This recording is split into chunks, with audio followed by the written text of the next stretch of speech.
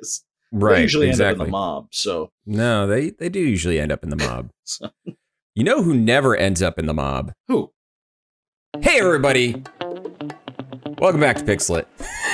I hope we never hit the mob. Hope so. I hope so. My name is Kevin. Alongside with me is Phil. Hello. And today we're starting a brand new book. Oh, new book, new genre. New genre. Yeah, we've been on sci-fi and military sci-fi for quite a bit now. Absolutely. And, you know, hard sci-fi, soft sci-fi, flaccid sci-fi, you know. It's Gross. just a little cold outside sci-fi. Grower sci-fi, shower sci-fi. Exactly. We've been in there for a while. Yeah. And now we are in good old-fashioned sword and sorcery land. Look at this. We got Diablo Legacy of Blood, which is the first of the Diablo novelizations. Mhm. And this is another. We just love opening up Pandora's box here. We have opened up like several franchises Yeah. that are books and books long. Yeah. And this is another one. So This is another one. This is going to be a beefy series. I mean, we'll probably we'll see how far we get into the Diablo franchise. I mean, why not? And it's, you know what, this is a nice looking book. you got the really nice. Yeah, it's the edition. new. It's like a new printing of it or something Oh like yeah, that. yeah. That's And cute. it feels good. Feels good in the hands. Embossed cover and Embossed cover. I got It's- my beat up $2 Oh, it has used been book beat the shit out of that one. with a like parking receipt page holder. Like it's a mess. But this is pure pulp, and therefore I'm gonna beat the shit out of this Just book. beat the absolute shit out of it. Yep. So this book is written by Richard A. And I'm not sure if it's Knack or Kanak. I'm assuming Knack, but yeah, I guess it could be Knack. Yeah. Richard, he wrote Legacy of Blood, and I don't know much else because I did not research about the author. Oh, here we go. He's a New York Times bestselling author and USA Today. Written for such well-known series as World of Warcraft, Diablo, Dragonlance, Conan. Oh hell yes. Which that's right up your alley. That's my jam. And Pathfinder. And is the creator. Yeah, Huh. I guess Pathfinder has some. Yeah, I mean, Dungeons and Dragons has books, so why not Pathfinder? Yeah. Makes sense. And is creator of the popular epic fantasy saga, The Dragon Realm. He's also written comic, manga, and gaming material, and his works have been translated worldwide. So He's kind Richard- of another one of our, Dietz He's a journey- Nyland style kind of writers for hire sort he's of. a dudes. journeyman, you know. Yeah. I think my favorite thing is on the back of my edition of it, the way it describes it is an original tale of swords, sorcery, and timeless struggle based on the best-selling, award-winning, M-rated electronic game from Blizzard Entertainment. I love that they threw in M-rated. M-rated. That's my favorite part. They're like, this isn't just regular fantasy. This is fantasy that fucks. It's not. This isn't your grandpa's fantasy. Oh gosh. This is based on M-rated fantasy. Well, what's funny is it doesn't say that on my version. No. It just says original tale, yada yada yada. Cuts out the M-rated part, and then it has a sentence at the end that says intended for mature readers. Nice. Yeah, So mine's got that too. It's Oh, okay. they took out the M-rated aspect. Because it's kind of lame. It is pretty lame. It's pretty lame. It's You kinda guys like lame. Mortal Kombat? Hey, This is pretty rough stuff. You guys like Mortal Kombat with the blood code entered? I don't This know, is man. like that. I don't know if you guys have played Streets of Rage, but it's pretty rough. Those guys. You ever play Bad Dudes? Those are some bad dudes. There's some bad dudes. Are you a Pretty bad bad enough dudes. dude to rescue President Ronnie? Spoiler Oh, alert, you boy. shouldn't, because he's a terrible president. You but shouldn't. You should because not rescue President Ronnie. The Contras. That's why they called them the bad dudes, because they rescued him and it set in motion so many horrible things. I mean, trickle down economics, Iran Contra, all that stuff. All could have been avoided if the bad dudes had not rescued President Ronnie. Just taken a break that day and been like, nah. Taking a break. Oh, gosh. Lord. Anyway, Diablo, Legacy of Blood. Let's get into it. This is a big one. Let's get into it. So, chapter 1, we get introduced to 3 adventurers. Yes. They are Norik, Sadun, and Faustin. And Norik and Sadun are warriors, they're fighters, and Faustin is a spoopy wizard man. Yep. I kind of took Sadun as like a thief. Like it looks like the because I think when we're introduced to a trio, and it's the same classes that you could pick from the first Diablo game. Right. So I was like kind of nervous.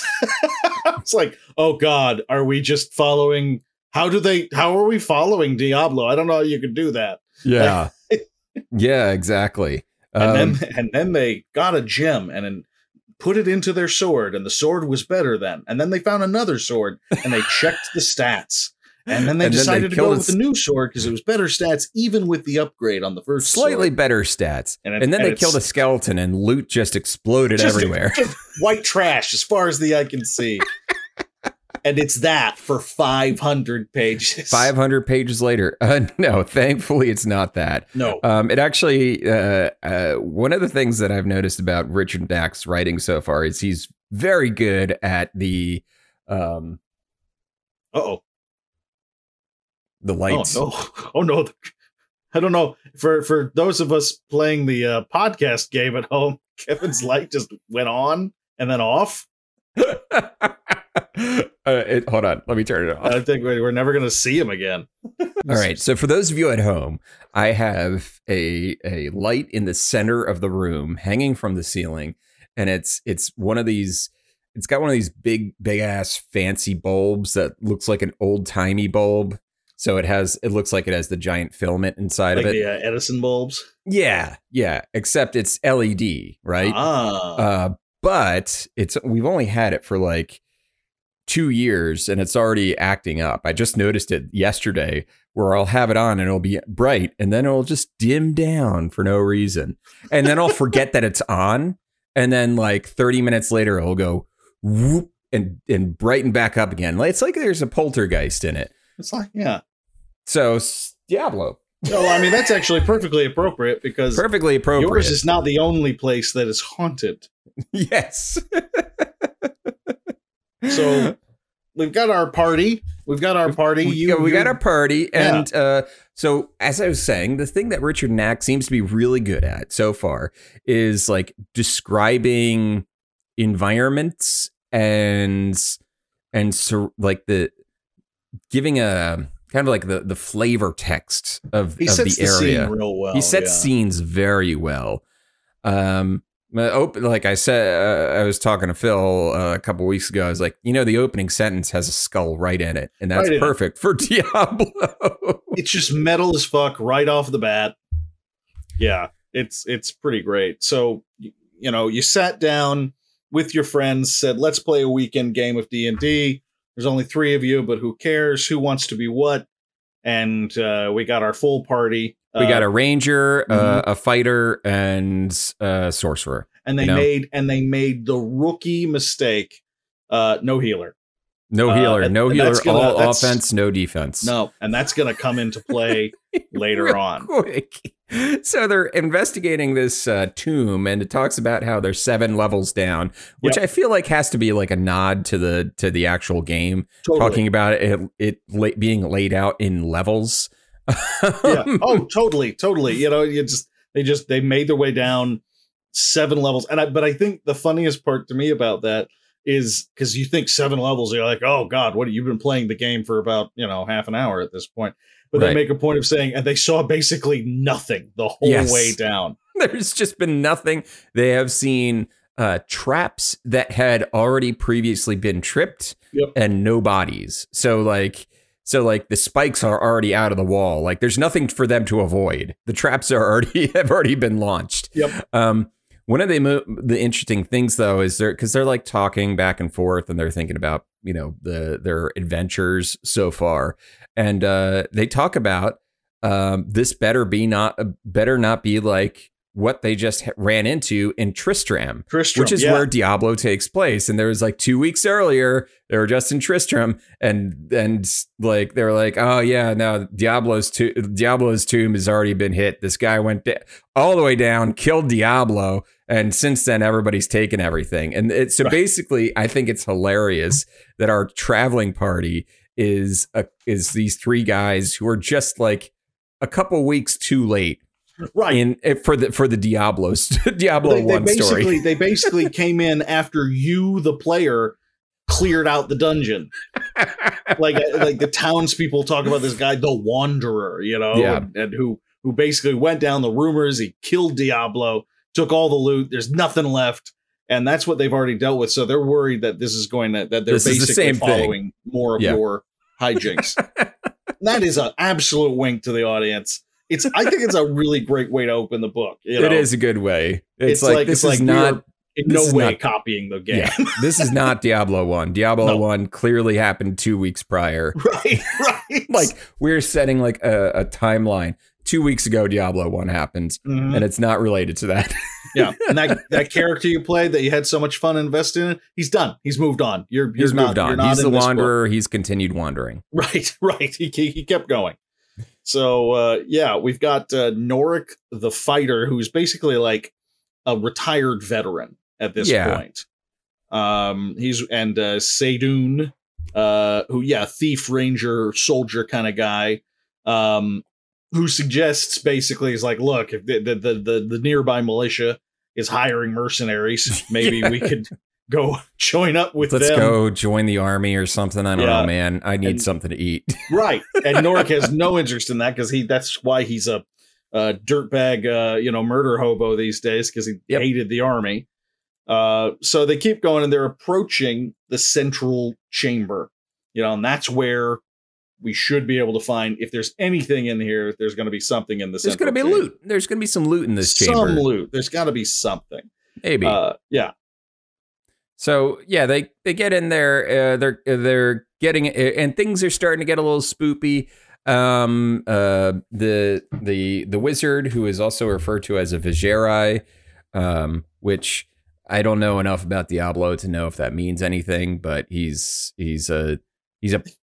a particular type of person.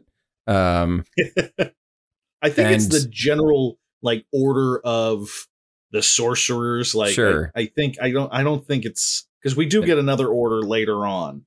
Yes, one of the other main characters ostensibly is a different order. Faustin, the sorcerer, is basically he's been lighting the way this entire time with his staff. He has one of those D&D spells that lights shit up. Whatever, it's magic. They go ahead and they light some torches, because it's for some reason it's like in the central chamber it's especially dark, so his glowy staff is not doing the trick. They light up some torches, and wouldn't you know it, they find things. It's a lot of dead bodies. It is just so many dead bodies. It is a remarkable amount of dead bodies. Think of the ship scene in Goonies, where they find One-Eyed Willie and multiply it by a factor of 5. And just imagine that Corey Feldman would be tripping every 30 seconds over some bones. It's just different. And some of them are bones basically down to dust, and some of them are just kind of shrunken cord, they various states of decomposition. Of decomposition. Nobody too recent, but they don't know what killed them. They just know that they're in a room full of dead bodies. The walls are covered in gems and these magic runes, and there are, most importantly, just piles upon piles of treasure, piles of gold, like a D&D cover. Just jewels and gold and everything that. It's the dragon's hoard without the dragon. Exactly. As far as they can tell, nothing to be worried about except the impending doom that comes from being in a room full of corpses. Yeah, so corpses in the Diablo universe tend to resurrect, don't they? They do that. They do that a lot. They're big on that, especially when you deal with necromancers. But this is some necromancy takes effect, and wouldn't you know it, the corpses come alive. Right. Who could have seen that happening? Who would have thunk it? They see, they're surrounded by these things beforehand. They end at the end of the room is this dais that has the remains of this body in this specific red armor. Yeah, it's red suit of armor. Yeah, and the wizard investigates and sees that the body doesn't have a head, and there's no sign of the head anywhere, and it kind of tells him where they are. And let me see. It gives him an idea where they are. He says, "By heaven, no! Do you not see?" One gloved finger pointed at the red breastplate. "This is the lost tomb of Bartuk, Lord of Demons, Master of Darkest Sorcery, the Warlord of Blood." The words escaped Norik as little more than a gasp. He knew very well the tales of Bartuk, who had risen among the ranks of sorcerers, only to later turn to darkness, to the demons. Now the redness of the armor made perfect and horrible sense. It was the color of human blood. So the smarter two members of the party immediately go, "We're getting the fuck out of here." Right. They're gonna, and this is why, because at no point, because you're right, at no point did they say that Seydoun is like a thief per se, right, or a rogue, but he fills all the tropes when they go, "Seydoun, we got to get out of here," and he's basically like a cartoon character, filling his pockets with gold and putting rings on every finger. And he's just going, "No, come on, guys, absolutely not. He's the guy from, so hard for this." He's the guy from what's it? The Mummy. Right. Yeah. He can't see the forest, for the corpses. And the forest from the corpses. The skeletons from the half-eaten remains. Right. And Norik and Faustin are basically like, they at least, I think the wizard is like, he deals in sorcery enough to know a cursed room when he sees one. Yeah. And Norik is superstitious enough to go, "Absolutely not. No, thank you." Faustin casts detect magic, and he's like, "Oh boy, this is not good." Right.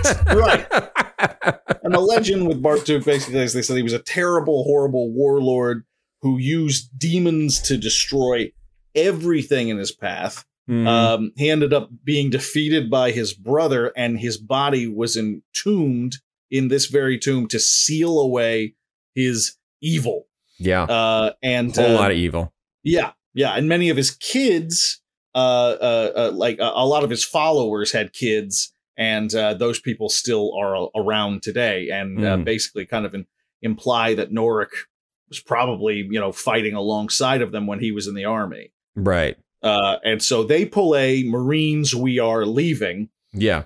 But not in a good enough time.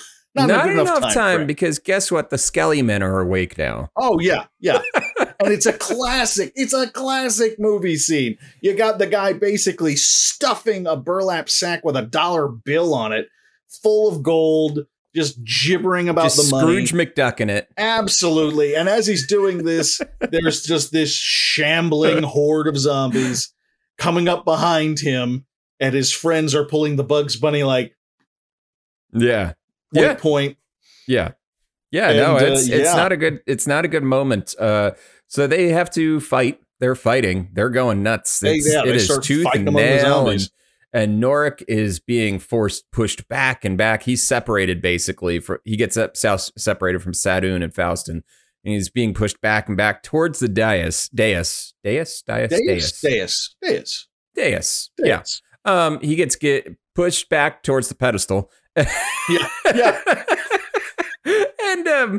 And he's fighting. He loses his sword to the horde, and he's like just trying to do anything he can. And he puts his hand back, and he accidentally touches the armor. Yes. And when he pulls his hand back from the armor, he is now somehow wearing the gauntlet of of Bardock's armor. Yeah. And things spin wildly out of control from there. Absolutely. Everything. Like he starts talking words against his will. He starts speaking these horrible magic words that no one really understands. Maybe the wizard understands, probably, but he doesn't. He's no idea. He's an old grunt. He doesn't know what it's like. It's like if your buddy who was in a fraternity for 6 years of undergraduate suddenly started spouting Latin at you, and Latin that had nothing, and not Greek for once. Right. It just I just realized what it did there. And and that would freak you out, right? Right. And indeed it freaks out everybody in the room. But the one good thing is that the magic words that he uses somehow consumes the undead and drops them. And it leaves the party of three basically untouched. Untouched. You know what? They are touched. They are totally safe. 100% safe. Things are A-okay. Except Nork starts to have some Bilbo Baggins thoughts. Yeah, he definitely is it's definitely a after all, why couldn't I have the ring? Right. That's exactly what I was like. Why shouldn't I keep the gauntlet on? And the wizard, it's terrific because the wizard knows what's going on and very carefully, very diplomatically starts going, maybe you should take the glove off. Take perhaps. the gauntlet off. Yeah. So basically, Noric grabs Faustin by the throat, and Faustin is trying to tell Sadon, cut his arm off. Like, you have to cut his arm off. Right. Just it's not get coming it off. That glove isn't just sliding off. That glove, you got to cut his arm off to get the glove off of him. And then we cut to black. Yeah. And we're left wondering what happened to Faustin and Sadon. Yeah. I don't know. Pretty good opening, if you ask me. It's a pretty good opening. You get your metal as fuck D&D party in, and then one of them starts killing the other one with ancient cursed armor, and Cradle of Filth starts playing in the background. Opening credits. There we are. Legacy of Blood. Boom. Legacy of Blood. That's perfect. Flame particle effects. Yeah. Disposable Teens starts playing. Yep. And we get a wide sweeping shot of a desert. Yeah. Because we're in chapter 2 now. That's right. And we are meeting our I guess he's the villain for all intents and purposes. I'm trying hard. I can only put my finger on one character that I'm definitely associating as a hero with a question mark. Yeah, there's only one so far that's like, there's only one so far, and we haven't even met her yet. Yeah. That is the hero? Heroic. And in the first 5 chapters, she has by far the fewest scenes. Oh, absolutely she does. Fingers crossed we'll see more of her, but for now. Yeah, fingers crossed. Yeah. But we're not there yet because we are here in Aranalch. With the army of Mr. General Augustus, and I shit you not, this is his name, and he is the villain, Malevolent. Malevolent! I'm sure, Kevin, shame on you. Shame on you for assuming that this, in our pulp sword and sorcery novel, that the general warlord Malevolent is the villain. Absolutely going to be the villain. How dare you? How dare I? I thought you were of a broader mind than that. I apologize. I should not have assumed that based on his name. Malevolent.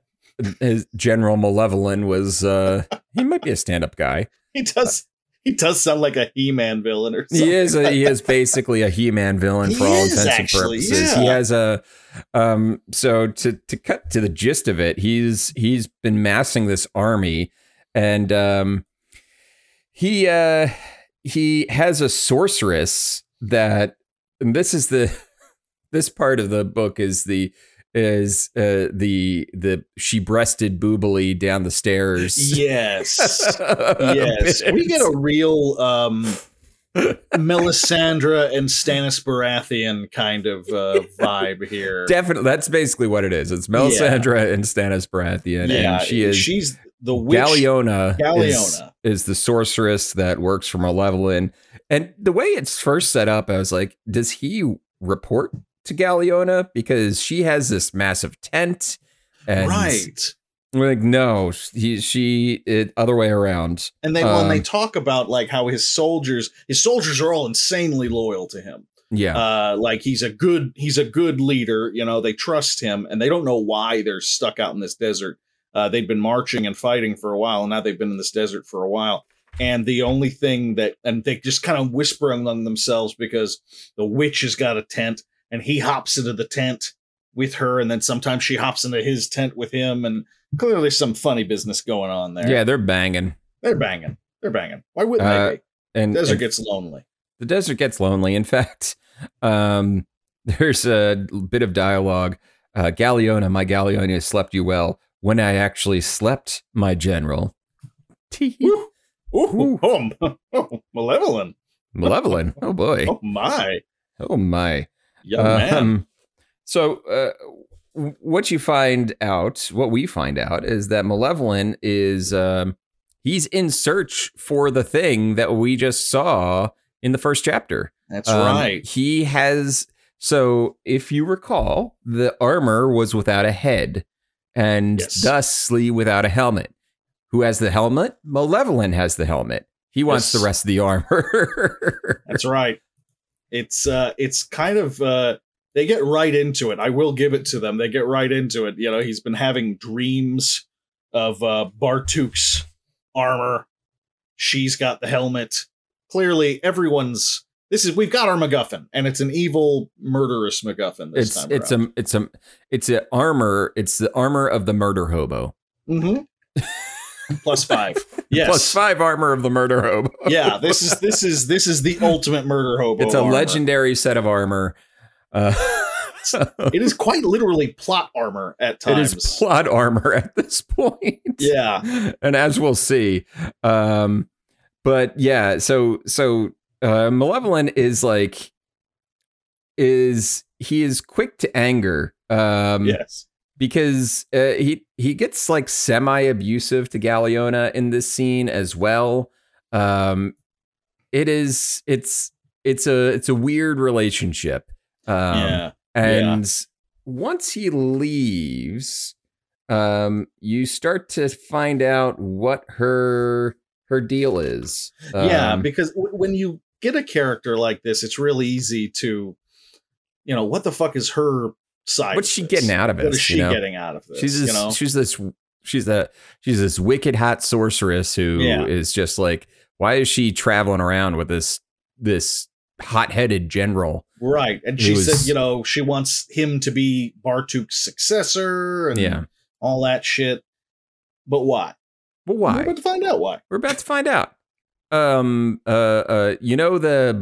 The bug dude from Space Ghost Coast to Coast? Oh, yeah. Zorak.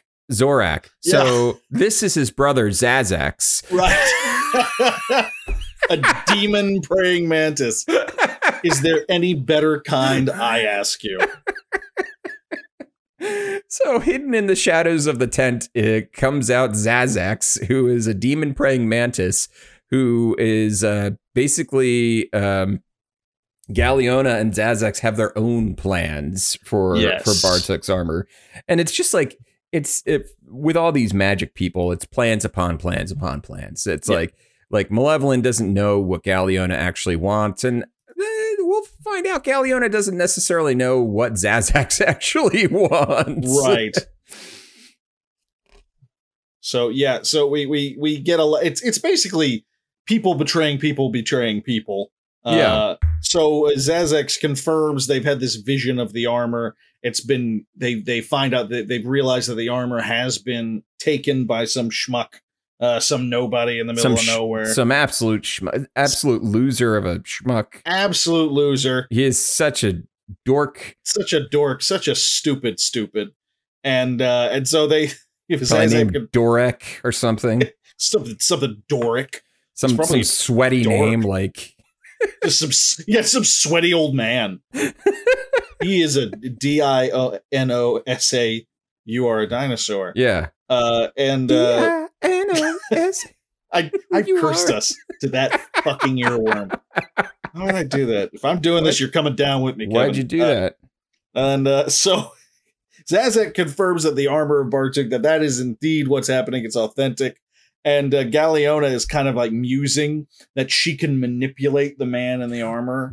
Ooh, the way she always manipulates men with a strongly worded logical opinion. No, with boobs that have surface tension. That kind of body, apparently.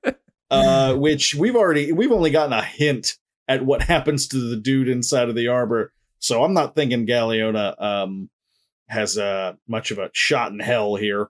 Yeah. No. But basically, she's just gonna try to get everybody in the same room together. Everyone, the demon, the warlord, and the loser with the armor, and whoever comes out on top, she'll just basically try to attach herself to. Exactly. That's all she wants to do. Did you listen to the audiobook at all, by the way? Yeah, a little bit. Okay. Did you hear the voice for Zazax? I don't remember.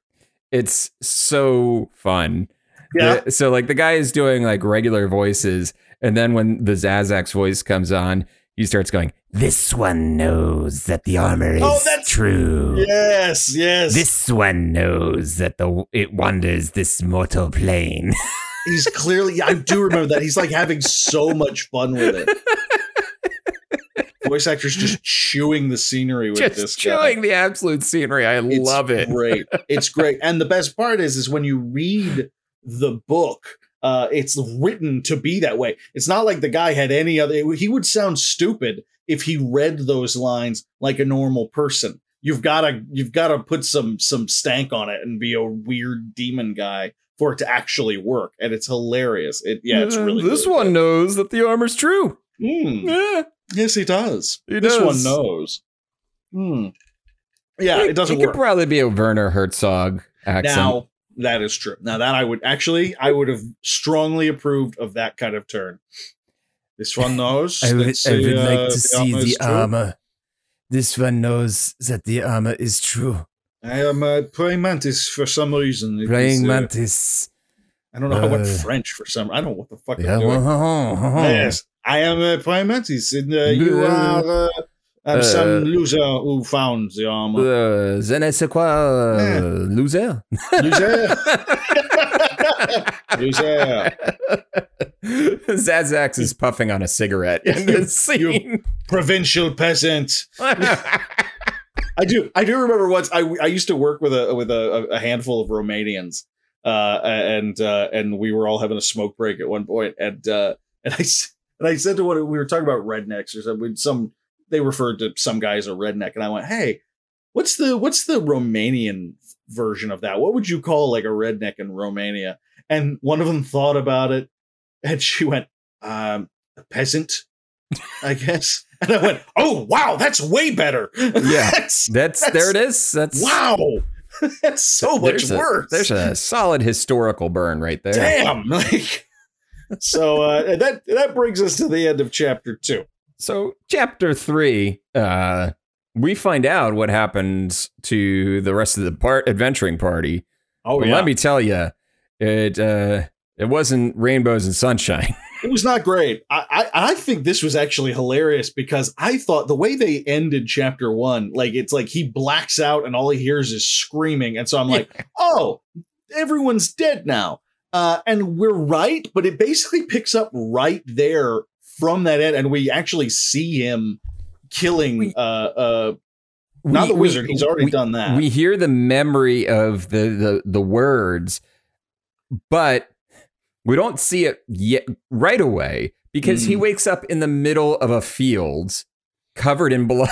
Right. That's right. Yeah. And then as the armor keeps walking, by the way, he can't stop walking. This is hilarious. This is so funny. Yeah, because based on the way the first chapter ended, I kind of thought that like he's now a demon, like the armor's possessed him. Kind of. Not. Sort the of. armor basically forces him to go and do the things that it wants him to. You ever And see he Weekend is at Bernie's? marching. You ever see Weekend at Bernie's? Oh yeah, absolutely.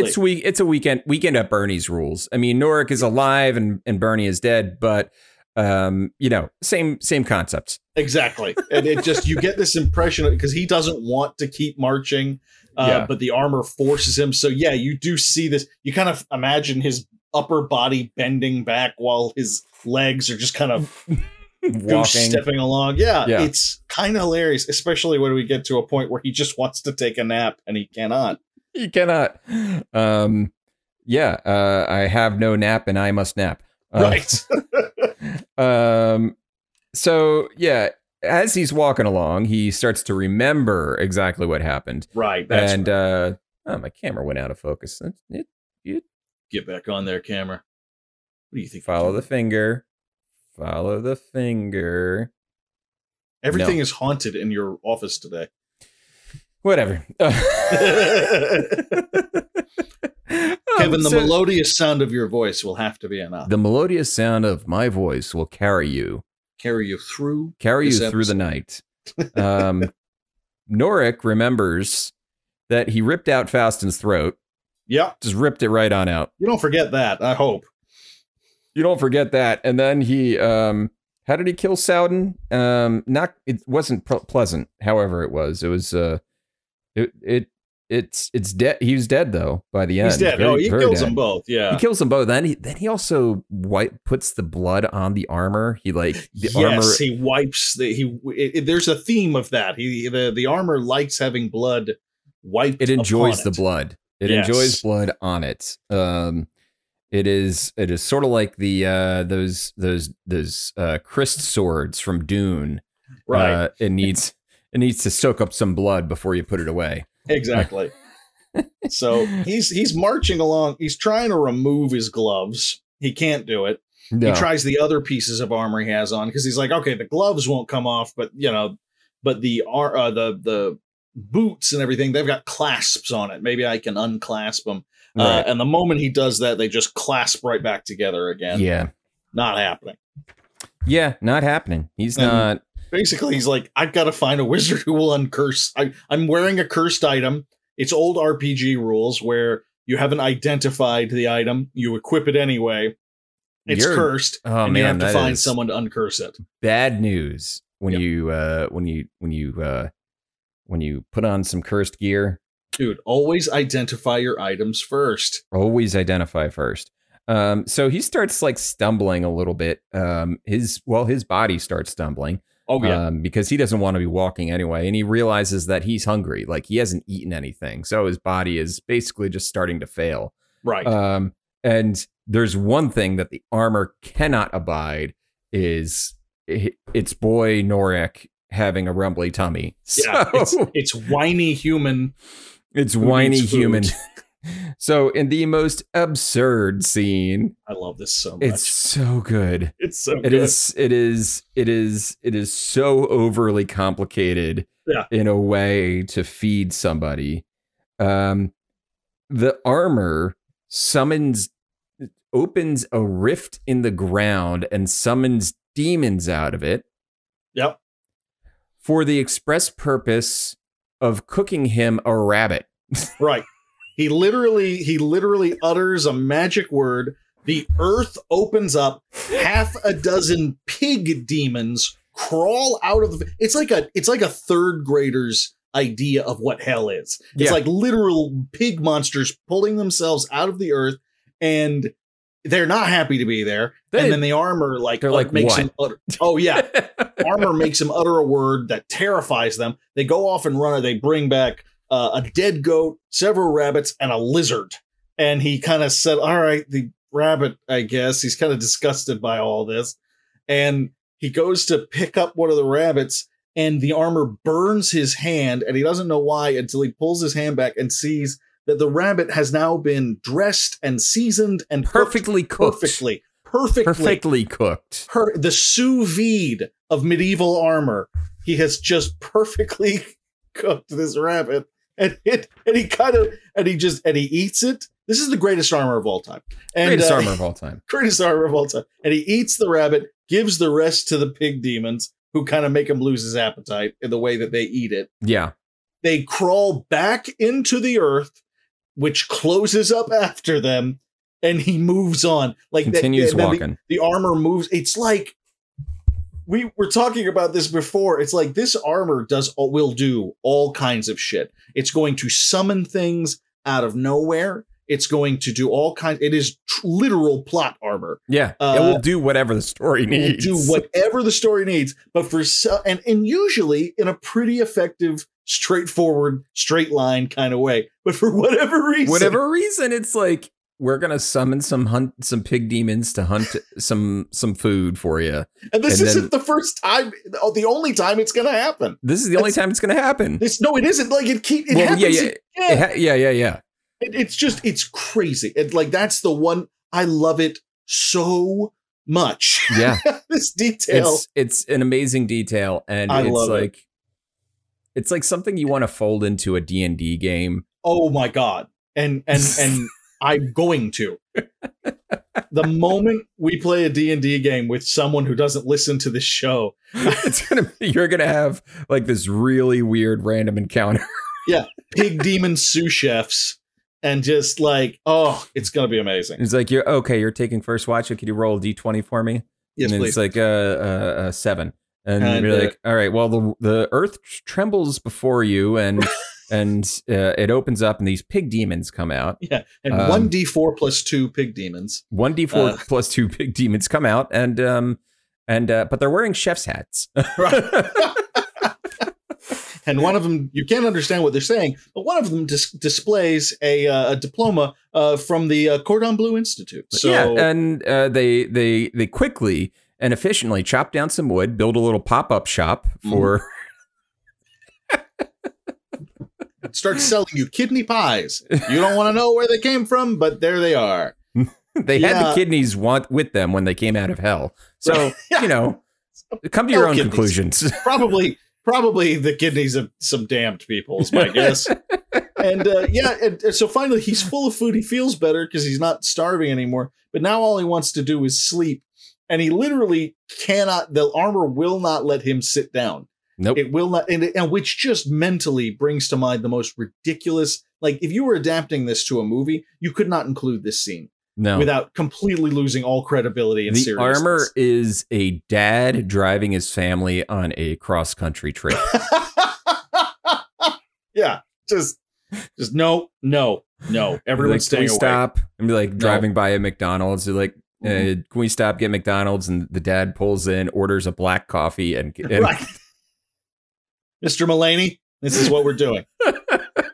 and forces him to keep marching. So Norik is having a real normal. He's not having a good time. Norik is having a real bad time. He's alive, which is more than he can say for his buddies. This is why we're not calling Norik a hero. Right. Because Norik he's not having a puppet. He's not he's just like, poor buddy. Right. What Norik would or wouldn't do given his own free will, we do not know. We don't know. He has not had free will for the majority of the time that we've known him. Yeah. So we don't know if he's a good guy, bad guy. He's just he's a warm body. He's a warm body, and that's all the armor really needs right now. Yeah. But now we meet ostensibly our protagonist. Maybe, I don't know. Yes. We'll see as we get further into the book. I don't know yet though. So far, this one feels like the only one that we could call a hero? Question mark. Yeah, Kara, who is a necromancer. Yeah, she is. She's a follower of Rathma and a necromancer. And which you don't get a lot of heroic necromancers, so I appreciate that. It's one of my favorite wizard classes. Yeah, it's nice because you know what? It's more of just like the necromancer. Just because they deal with death a lot doesn't mean that they're inherently bad. They just have a better understanding of death, and I think that's kind of how they portray Kara as like. Excuse me. Is like death is just part of the cycle of life, and it's just where she draws her magic from. She's a part of the death positivity movement. Death positivity movement, basically, which I love. So yeah, keep them going. Keep them going. So she shows up at the tomb, Bardock, and she's like, fuck. Right.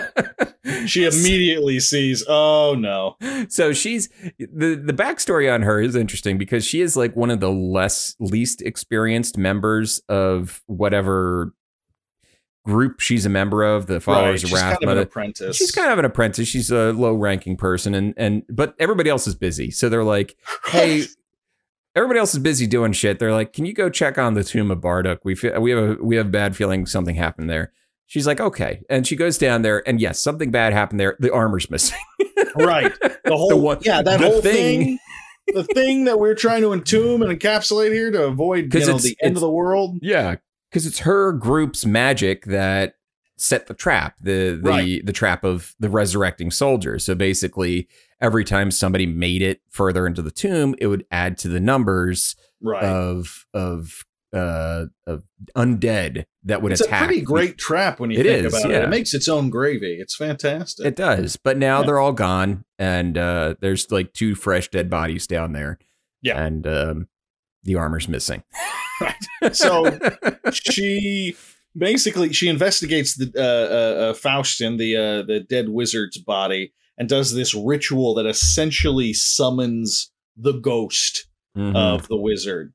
Or kind of a placeholder, and she has to ask it very simple questions. Ouija board rules. Right. Yes or no, that kind of thing. It was very. It made me think a lot. It was the very Vampire the Masquerade necromancy kind of thing, like very simple, the dead kind of deal, and it gives her a brief idea, basically, of what went down. And to do all this, she uses this powerful magic ivory handled knife that's like this ritual dagger that like it cuts into stone at one point. It's a pretty badass weapon. And she hears a sound in the tomb and ends up following this crimson figure that she sees and kind of assumes it must be a ghost or something that she's going to have to expel. She leaves her knife behind, and when she realizes that she's left it behind, she turns around to go get it. And at that point, she realizes that the knife, both of the corpses, and the crimson figure are all poof. They're gone. Whoops. Basically, imagine a cop losing his gun on his first day on the job. Oh, God. That's basically what Kara just did. That is exactly, bad shit. Oh my God, that's exactly what happens.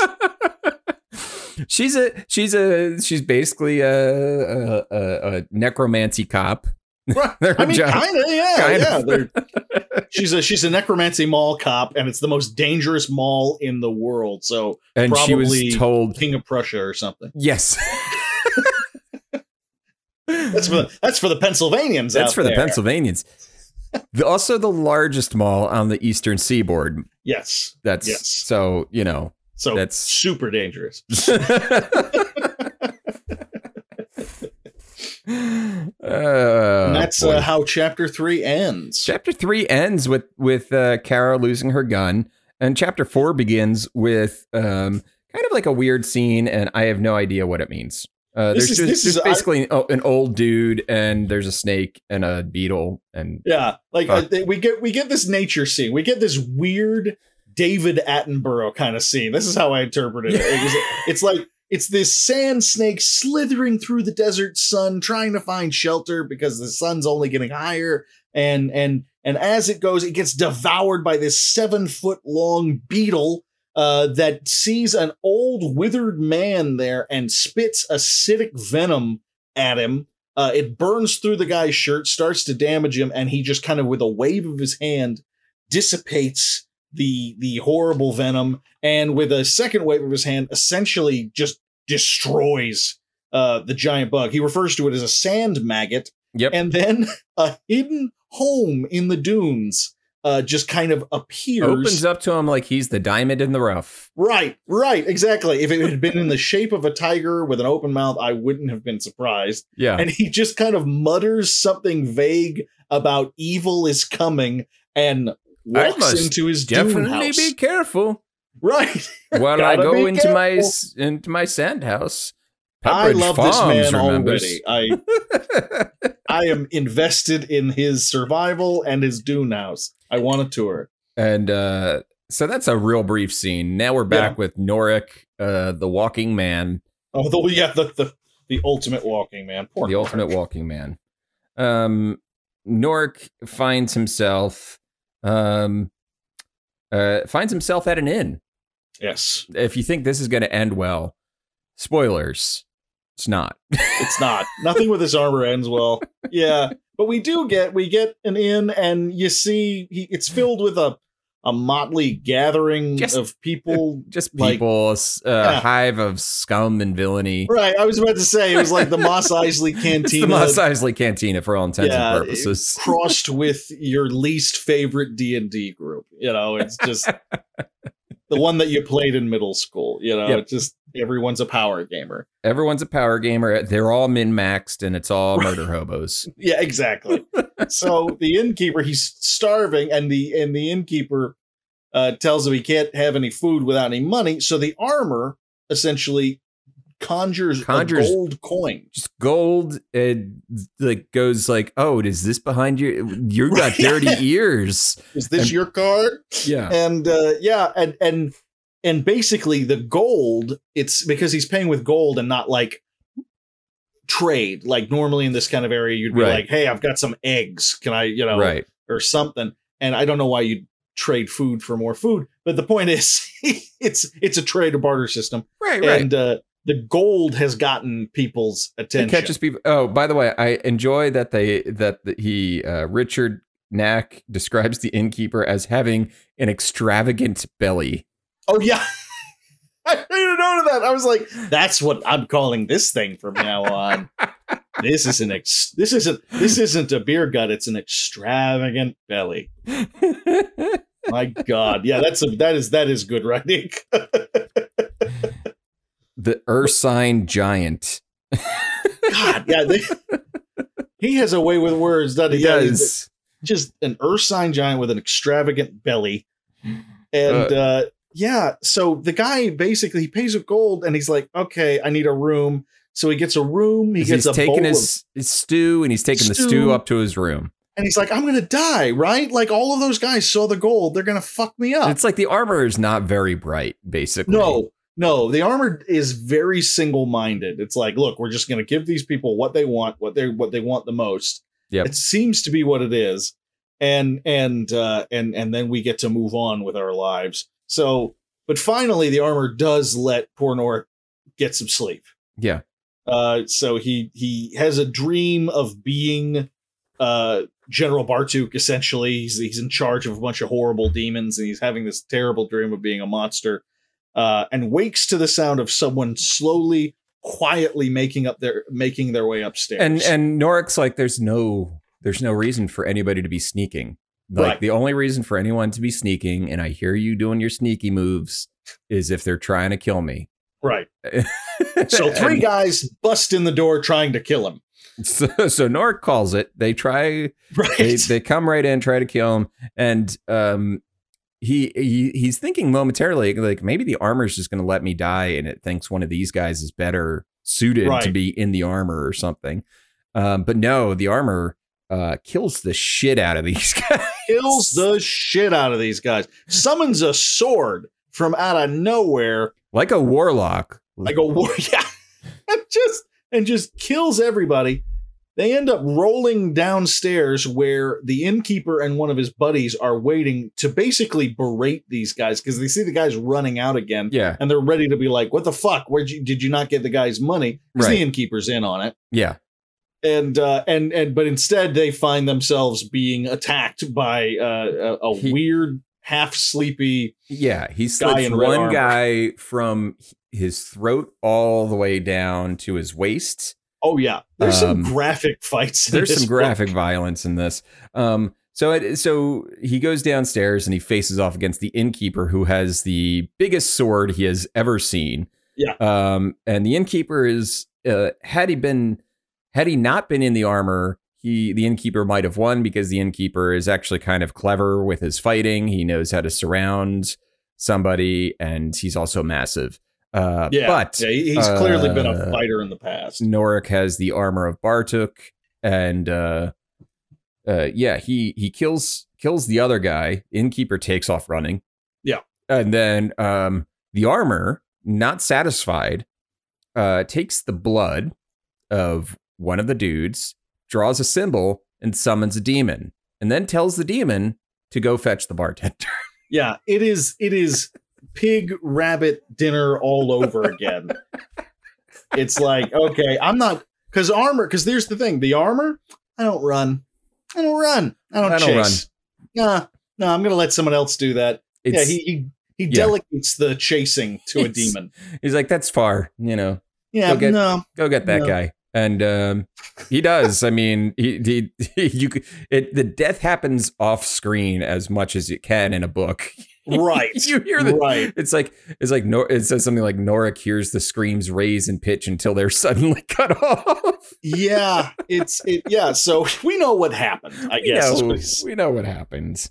And then the armor continues to play with the blood. I'm assuming it's just going to rub more of that blood into itself. Just rubbing that blood all over. Moisturized regimen, I only get to do it when I kill people, so once or twice a day, tops. Yeah.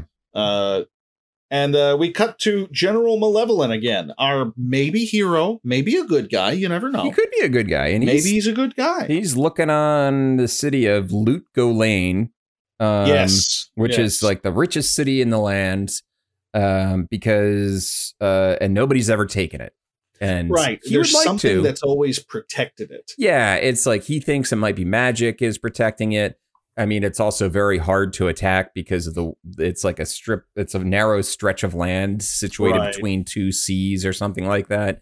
So it's very defensible. But he also thinks there's some sort of magical luck that the city has. We get a little bit of backstory on him. He started out kind of as a commoner, and kind of he pulled himself up by his bootstraps. He's a landless noble, so he has the title of a noble, but he doesn't have the lands of a noble. That's what it is. Yeah. Yep.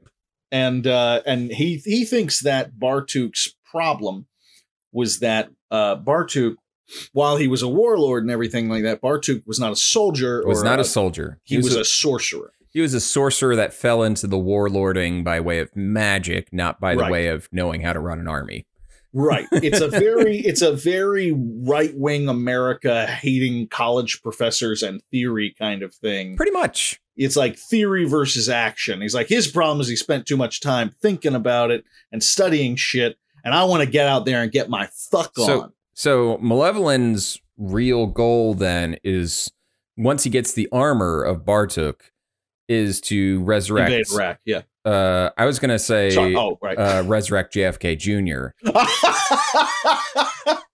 Right? I mean, that's the end game here. Yeah. It's obvious. All signs point to yes. It's just, we both... Oh, our political humor knows no bounds, my friend. We've even squeezed it right into Diablo. I mean, it's right in there. You'll never escape. You'll never escape. You'll never.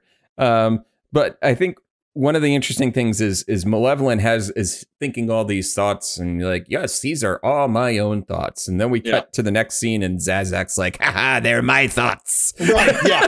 Zazak's clearly whispering these ideas into Malevolent's head. He's doing what demons do, and he's planting thoughts in Malevolent's head. Yeah. And one of the things I love is we get a little backstory into the politics of hell. Yes, I made a little graph. You made a graph. I made a little. It's not much of one. I'll show everyone on Twitter before the episode comes out. But I did the Infernal Civil War. Yep. So we get it figured out. So Diablo. It's basically Asmodan and Belial, or Belial's how they say it in the audiobook. But Asmodan, which is kind of a take on Asmodeus. I kind of love Diablo because it's not, Christianity does not appear to exist. Right. But old school Dark Ages demons and angels totally do. It uses Old Testament names. Very much so. Yeah. So we've got Asmodan and Belial, or Belial, fighting against the other side of hell. And which is Diablo. Diablo, who wants to free his brothers Baal and Mephisto. Yeah. So we get and Zazek serves Belial. So Azmodan and Belial are fighting each other. I think they're fighting. I thought they were fighting. So Baal and Mephisto are imprisoned.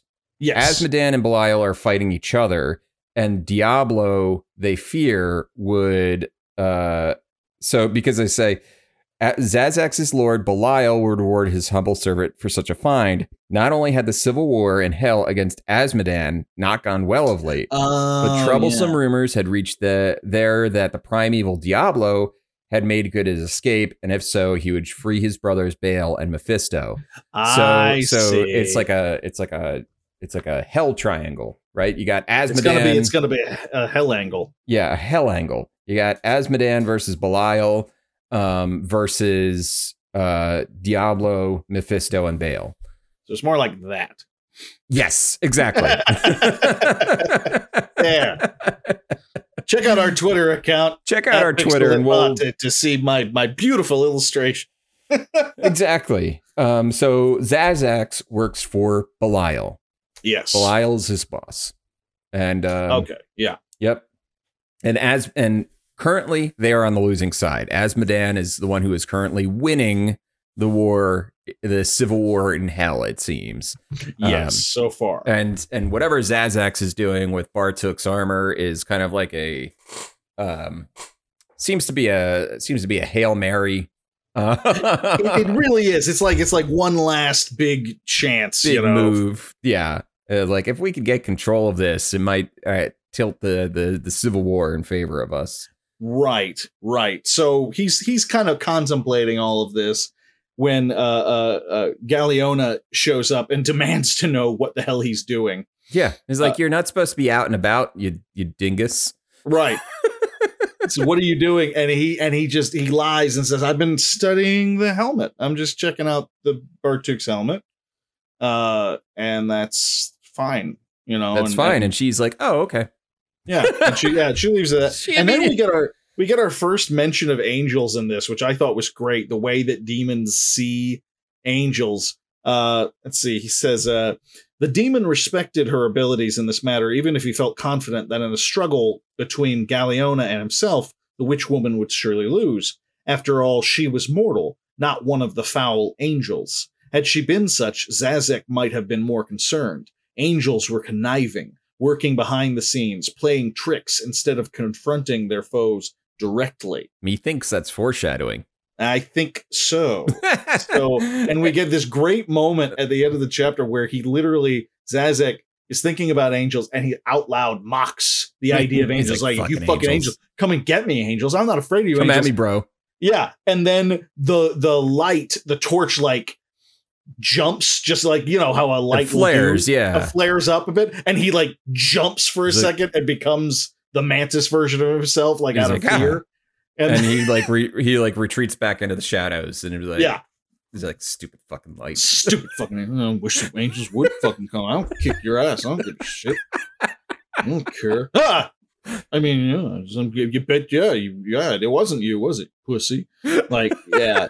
That's basically what happens. I love the fact that I love how much like he humanized Zazax. Like after our first encounter with him, he's like, oh, he's like some creepy mantis demon. But then in this chapter, I love where we leave with Zazax, where he's like, he's just a little paranoid. He's a toady. Like he's a toady. He's like fear baby toady. It's fantastic. He's not the boss. He's a henchman. No, yeah. The first time you see him, and the first time you see a demon, any demon's gonna be scary. But then when you get to know him a chapter later, he's a demon, but he's kind of a panty waist of a demon. It's fantastic. So Norik, we pick up chapter 5. Norik is back on the road again. Yes. After his fresh slaughter at the end. Feeling a little guilty about all the people that he helped kill. He's not feeling great. No. He's like, this really does suck. Blows. So they're like walking towards the ocean, and he's like, He's like, is the armor just gonna make me walk through the ocean? Am I just gonna drown or I something? loved that part. Like the armor is so single-minded Yeah. that he's worried the armor's just gonna go, oh, the easiest way is just to march through the sea. Just keep walking. And just forget about him. And he's like, that would suck. That would Please be terrible. remember that. But that doesn't happen, thankfully. No, for him. it seems more and more that the armor needs a living host. Yes. It cannot be like he has to be alive because otherwise it would have let him die a lot earlier. Right. It's clear that he has to be alive and like functioning in order for the armor to actually use him. So yeah. because so the armor does not crazy like that. it doesn't do anything crazy like that. He runs into a fisherman, and basically the armor stops, and he has to figure out what the armor wants. Right. So he's talking to this fisherman, and basically through a Q&A, he clicks through a dialogue tree. I was about to say, it's kind of like, when you think about it, he's kind of like in an adventure game on the rails. Yeah. Every time you stop for something, you've got to figure out what it is that the armor wants. So every stop is like a dialogue tree or a puzzle or something like that. Yeah. He finds out that what the armor wants is to go to Lut Gholein, which happens to be where what's his name, Malevolent is. Yeah. He's amassing his army not far from. So the armor wants to go to Lut Gholein. And basically the fisherman's like, well, there's 3 ships. One is going back west. There's my ship's going to Lut Gholein, but we're not leaving until next week. And then this other shitty ship is going to Lut Gholein like today. Yeah, and he's like, stay off of that one. Don't that go one on it. Sucks. That's terrible. And he wasn't lying. It's terrible. It really. I actually grabbed I thought this was a pretty good description of our pretty boat. This is called the Hawksfire. And it says, the 3 masts stood like tall skeletal sentinels, half wrapped in the shroud-like sails. The figurehead at bow, once probably a curvaceous mermaid, had been worn down by the elements until it now resembled more an aquatic banshee in mid-shriek. As for the hull itself, something had long ago stained the wood nearly to pitch, and scars raked the sides, making Norik wonder if at some point in its colored past the vessel had either served in war or, more likely, had been used more than once as a freebooter. So he's about to board the Millennium Falcon. Basically. It's a fucking hunk of junk. You know? It is a hunk of junk. This bucket of bolts is not going to even get out of the system. So basically, he's talking to the captain, who he's a rather haggard figure. And this is a great description as well. What do you want? The skeleton coalesced into an older man with parchment skin and absolutely no flesh and sinew beneath the thin veil of life.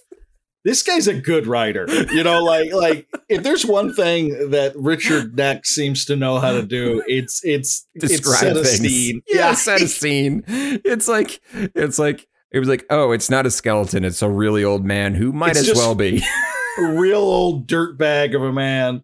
And he's the captain of the ship, Captain Casco. Casco, and he speaks in sentence fragments. Right. And he tells him, and the guy's like, shit, okay, the armor wants, we gotta ride this boat. And so, I found really interesting, because so far we've seen the armor summon things out of nowhere. And in this time, he says, you know, what would it cost for me to board? And the captain asks for a specific kind of coin. Yeah. He doesn't say gold. He doesn't say, you know, he says it's a very specific currency. Right. And before Norik can even figure out, well, how much is that in real person dollars? I don't know. The armor just pulls out a handful of those very coins. Yeah. And it's kind of, it's starting to get real specific. Yeah. On this shit. Yeah. So he gets in. They give him a room, and it's a shithole. It's a shithole. He gets some sleep, and once again dreams of that he is Bartok. Yeah. Yeah, and then the dinner bell rings. Yeah, thank God, right? I'm sure this place serves some stand-up cuisine. It doesn't. He goes. He gets the food. He's going to take it back to his room, and then Norik sees Faustin standing on the deck of the ship, and he's so startled he drops the food, and Casco is like, "What mess? You clean it up. No help." Yeah, like you're like, you're not getting any more food. It does sound like a Star Wars alien translator. No clean, you clean. Yeah. Houdini! Like it's just it's weird. So Captain Casco the Jawa. Right. And so Norik kind of gathers himself and basically starts worrying that not only is it that this doesn't end well for him in terms of him living or dying, he's also concerned now. He's like, I think I'm losing my soul here. Yeah. It gets really dark there. It gets really dark, and we're back with Kara. Thank goodness. Kara. Thank goodness. Kara Night Shadow. Gaia Cool. A port town.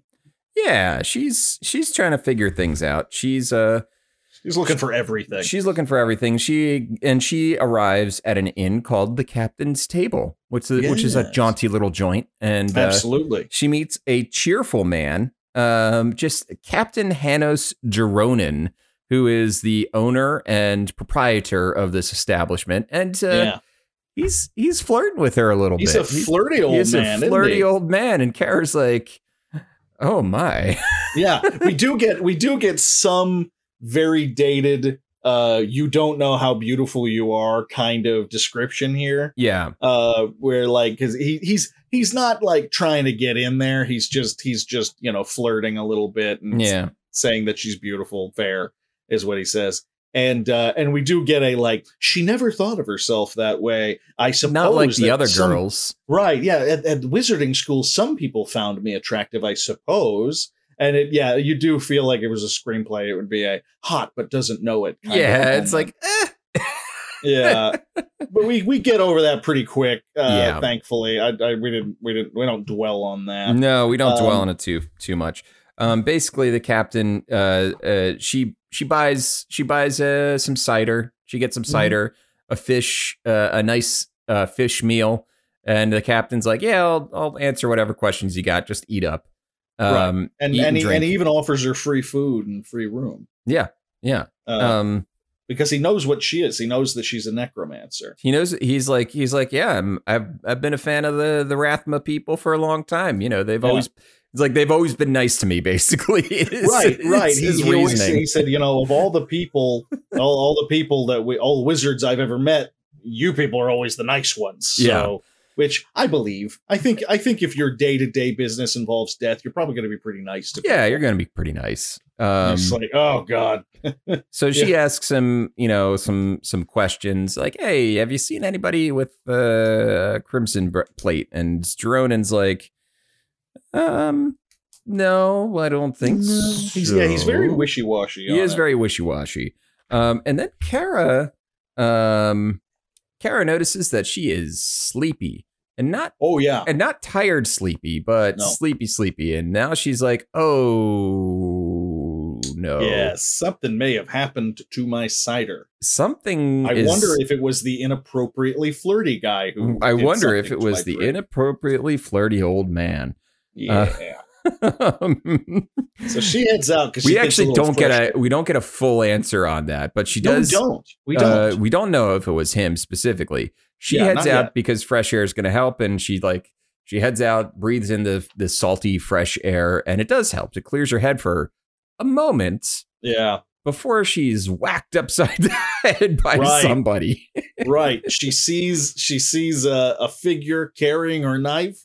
She sees the wizard and the Sardoon character, both of our dead adventuring party friends, who are kind of corpseified. They're not like full zombies, but they're still bearing the wounds that killed them. Yep. Dead, but moving around. Yeah. So we find out that it